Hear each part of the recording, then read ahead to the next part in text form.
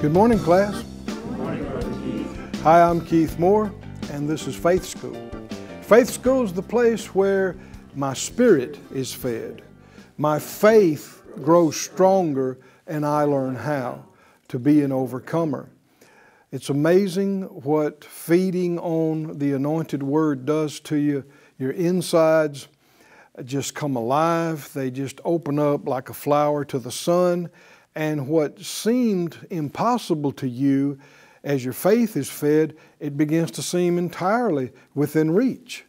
And you instead of just being depressed and discouraged and despondent and defeated, you actually begin to be hopeful and expectant and victorious.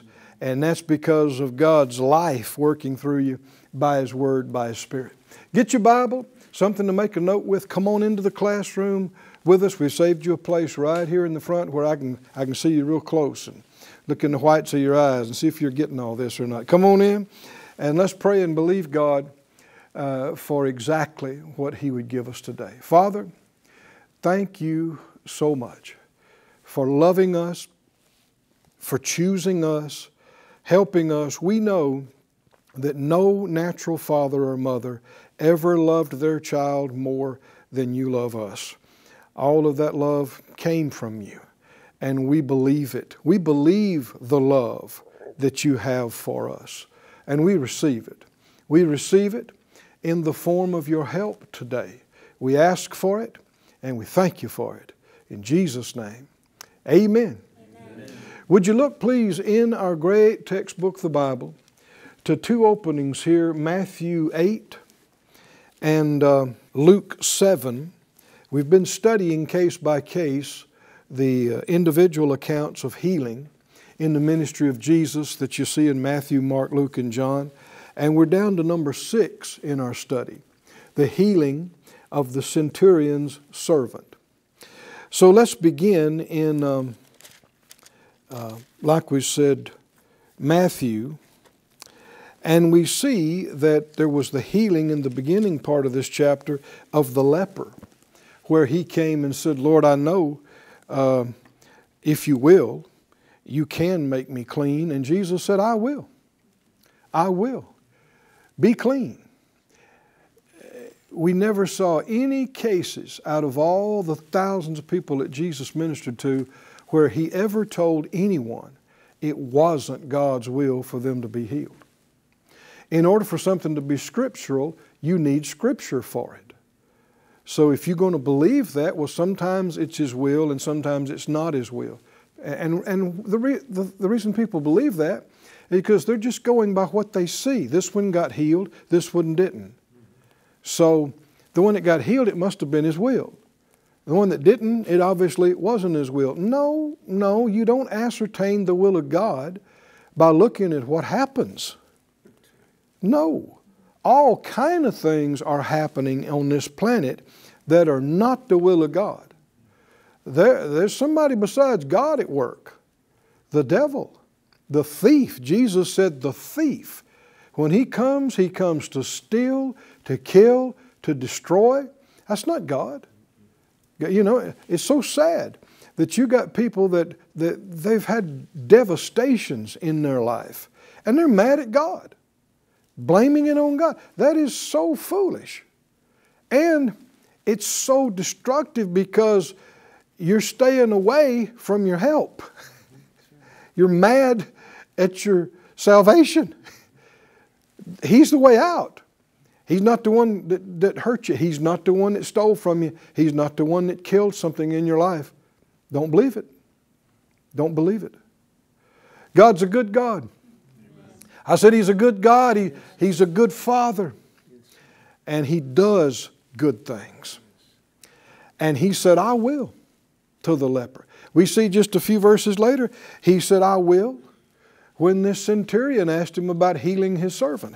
In verse 5, when Jesus was entered into Capernaum, there came to Him a centurion, beseeching Him. Now, a centurion was an officer that was over, depending on who you read after, the word means 100. The word that's translated centurion means authority or ruler over 100. And so he's an officer. And he said that he had a servant who was sick. And if you look at other, we'll see Luke's account of this in a bit. It talks about him being perhaps a boy or younger, but a servant. Now this was a common thing through most of history, that there were people who were slaves and servants. And thank God, in much of the world that's been changed. But here we also see in the word that Luke wrote, that this centurion, excuse me, I'm not saying it right, the servant of this man was dear to him. So it's obvious he's not just treating this boy or man like property.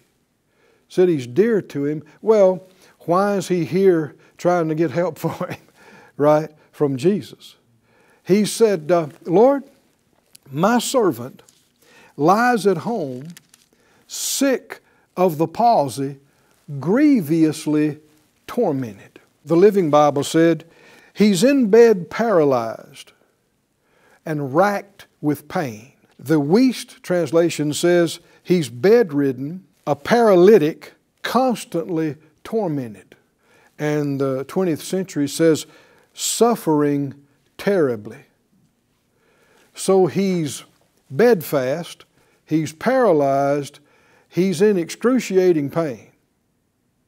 And if you look at Luke's account, we'll see he's at death's door. He's at the point of dying. You'll see there is torment. See that phrase, grievously tormented? There's torment in sickness, isn't there? Torment. I've been able to minister in the area of healing for decades now, and I have seen the pain not only physically but emotionally and mentally. I've seen the pain of parents who had a sick child. You talk about grievously tormented. I've seen a spouse where their wife or their husband is sick and dying or rendered immobile or whatever.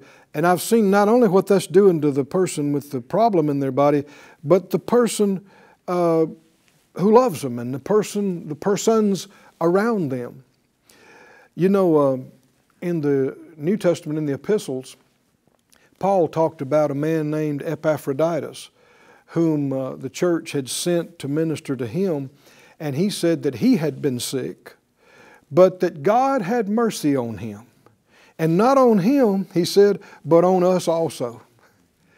You know, when God heals somebody you love, He had mercy on you too.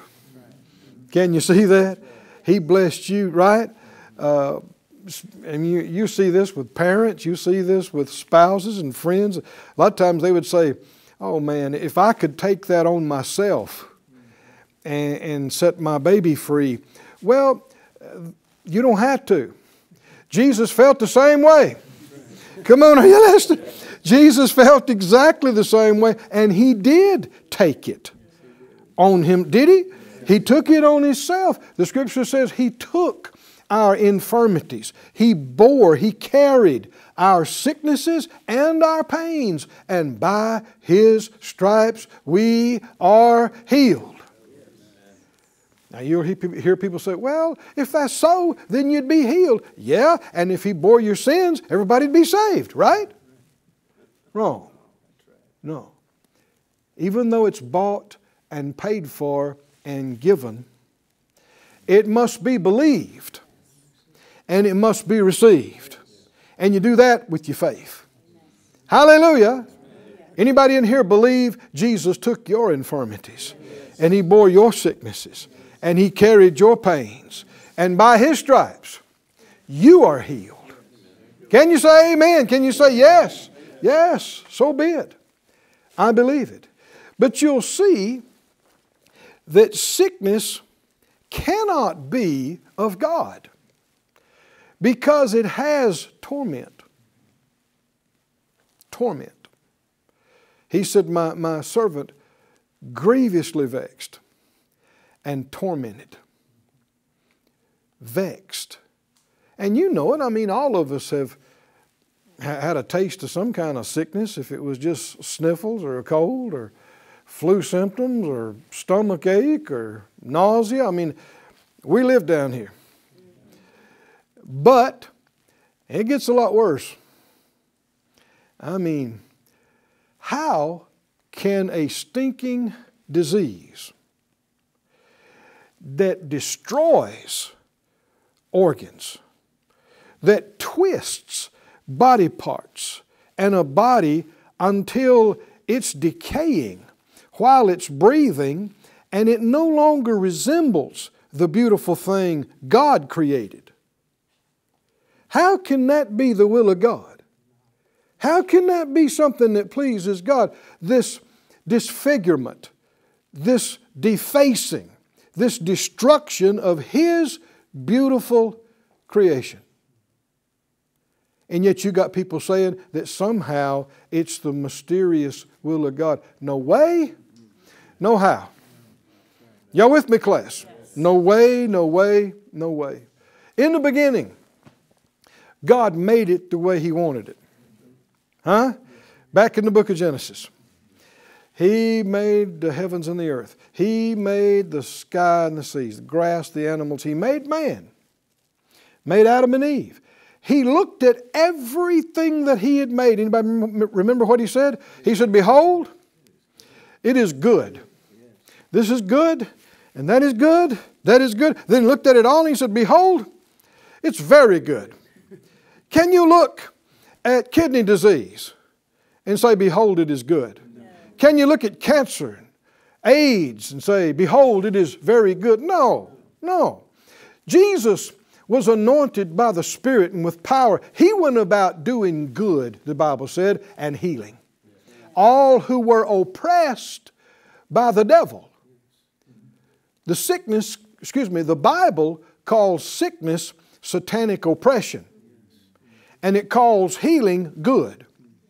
And you got half the church calling sickness a blessing in disguise. It's a perversion of Scripture. It's a distortion. Torment is not of God. It's not a part of His original plan. It's not a part of His original creation. If you look in the beginning of the book in the Bible, there is no pain. There is no sickness. There are no defects. There are no deformities. Nothing that harms or steals or kills or destroys. Perfection. How many believe Adam was perfect and Eve was perfect? They were perfect until the fall. You fast forward to the end of the book. Is that right? After the devil has been removed from the contact of human beings and after God has restored everything and made everything new, no pain, no sorrow, no curse, no crying, no dying. That's the will of God. I said that's the will of God. In the front and in the back. That's the perfect will of God. All this stuff in the middle, no. That's man's failure. And the enemy's work. That's sin and death. And you and I are living in the middle of it. And our bodies are affected by it. And all of us, you're born, you reach your peak, and then you go past it. And you might say, no, I'm not. I wish that you could stay, but you're going to get older.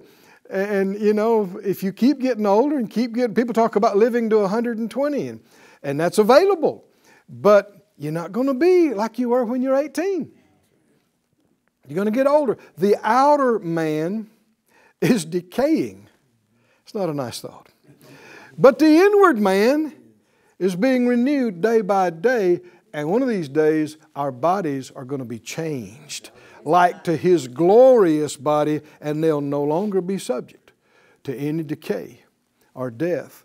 But until then, how we get from here to there, we're given healing.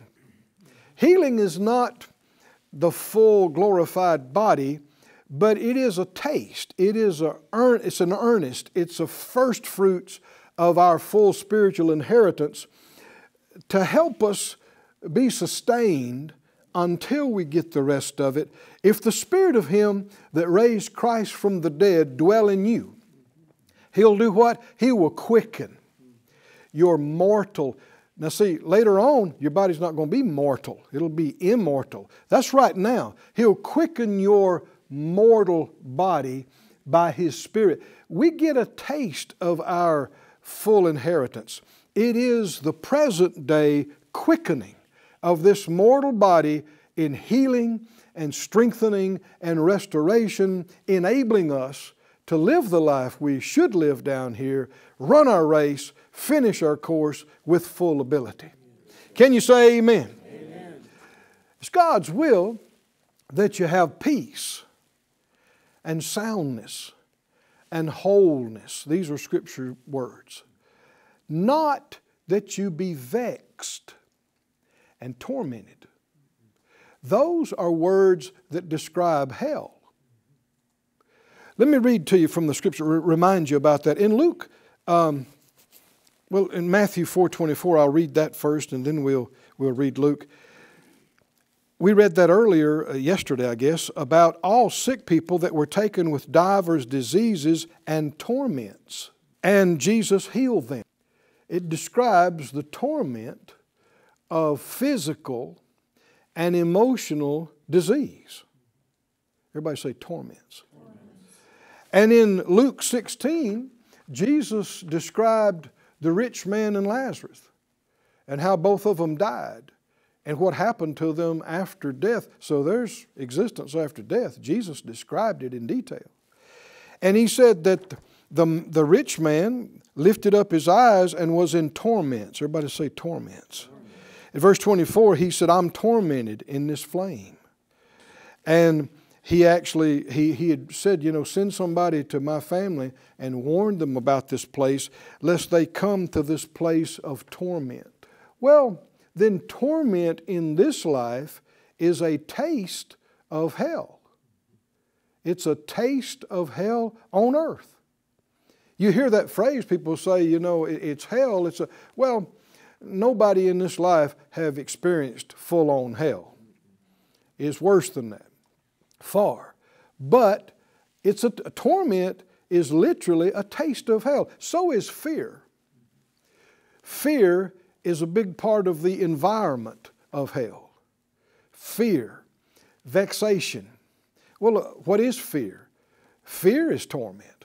1 John talks about that. Fear has torment. So, just the one phrase I'm talking about, this man's servant is grievously vexed and tormented. If you just knew that, you know it can't be God's will for this to be. Cannot be. You take this over to the material side. There are mothers vexed and crying today in parts of the world because they don't have any food to feed their kids. There are people vexed and tormented because they don't have a decent place to sleep the night or clean water or these kind of things. Is that the will of God? No. It was God's will for them to be born into this devastating poverty? No way. It's God's will for them to not have the bare minimum to even live on? No way, no way.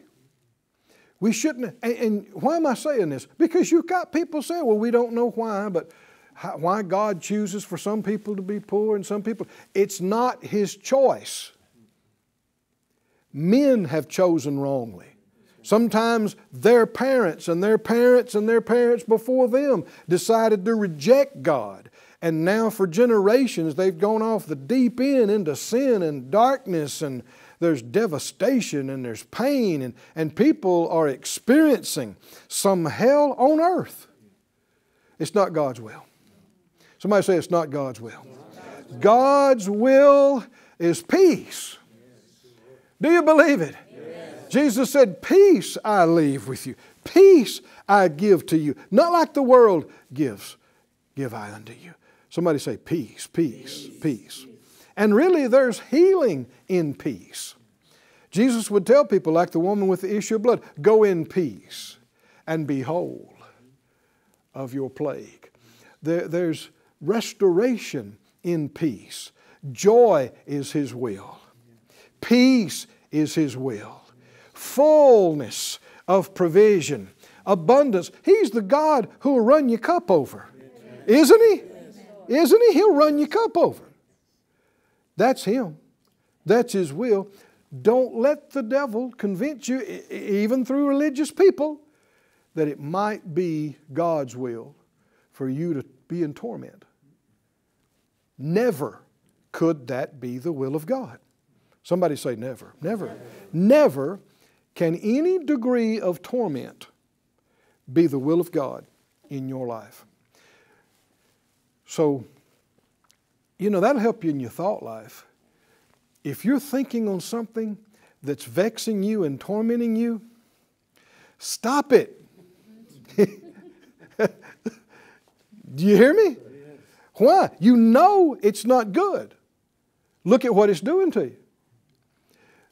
And the enemy will tell you, you can't help it. Well, you can't help but think about it. You can. It's your mind. You can change the channel. You can focus a different direction. You can get something else in your mouth. You can get something else in your ear. No.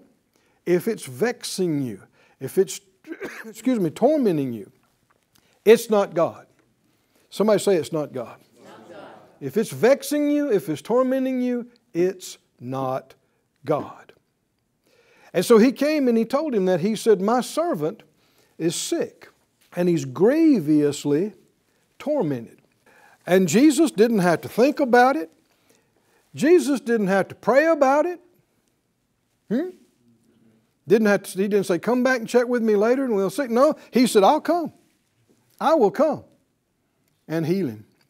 The centurion answered and said, Lord, I'm not worthy that you should come under my roof, but speak the word only, and my servant shall be healed. There's a word of God for your every situation. There's a word that will absolutely deliver you. A word that will lift you out of confusion and darkness. There's a word. There's a word that'll heal you inside and out. There's a word that'll get your bills paid. There's a word that'll get your marriage fixed if you'll act on it. There's a word. Somebody say there's a word. There's a word. Not just any word. Not just the words of men. The Word of God. Hallelujah. The same Word that created the heavens and the earth. That Word recreated your spirit. Gave you the new birth when you acted on it. There's a word. And so anytime you're in a situation that's not right, there is some vexation, there is some torment, there is some problem. What should you immediately begin to look for? That word. Right? I need to hear from God is what you should think. Right? There is a solution to this. There's a fix for this. I don't care how catastrophic it is. There's a fix for it. And it comes from God. And the way He does everything is with His Word. And the way your situation is fixed is with that Word. So you say, Lord, show me, speak to your servant. What, like Mary said, then once you get it, be it unto me according to your Word. You receive it right into yourself. And in her case, the word that the angel spoke to her, that God spoke to her through the angel, literally became flesh, materialized. It was a word, and then it was flesh. Well, the word is still materializing today in the lives of those who genuinely respect it and believe it. He said, just speak a word, speak the word only, and my servant shall be healed. Now, There's no ambiguity here. Is there? Tell me what the centurion said. Speak the word only. In other words, that's all I need. And what? My servant will be healed. Well, yeah, but what if it's not God's will? Apparently, he's not even considering that. Right? Well, the Lord just got through telling him, I'll come and heal him. Right? So, why would you be questioning the will of God? He just got through telling you, I'll come heal him. So, he is so settled in what will happen if and when Jesus speaks this word. And so, that's when Jesus, verse 10, he marveled. He said, I have not found so great faith, no, not in Israel. Characteristic of great faith is that it esteems and respects the Word of God above everything. He said, speak the Word, that's all I need. Speak the Word only. That's all I need. That's all my servant needs. That's all the situation needs, is a word from you. That's it. Hallelujah. This esteem, this respect for the Word. Hallelujah. And then this absolute confidence of what that Word would do. What did he say? You speak the Word and what? My servant shall be healed. He'll be healed. He'll be healed. He will be healed. Hallelujah. When you speak the Word, he will be healed. That's when Jesus said, whoo, boys, why, look at this. Boys, this is what I'm talking about. I hadn't seen faith like this anywhere in the country. But I'm reaching out and believing that God's going to find faith like this in faith school. Today, in you. What do you think? What do you think? Say it out loud. I live by faith.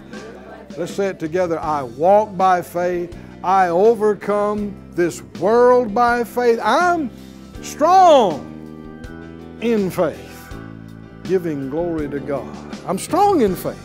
Don't say you're weak in faith. Say you're strong in faith. I'm strong in faith, giving glory to God. We'll see you next time here in Faith School. I've got the victory living inside. Thank you for joining us at Faith School. Class is dismissed for today, but you can watch this and other episodes of Faith School free of charge at faithschool.org. For more information, visit our website or call us at 941-702-7390.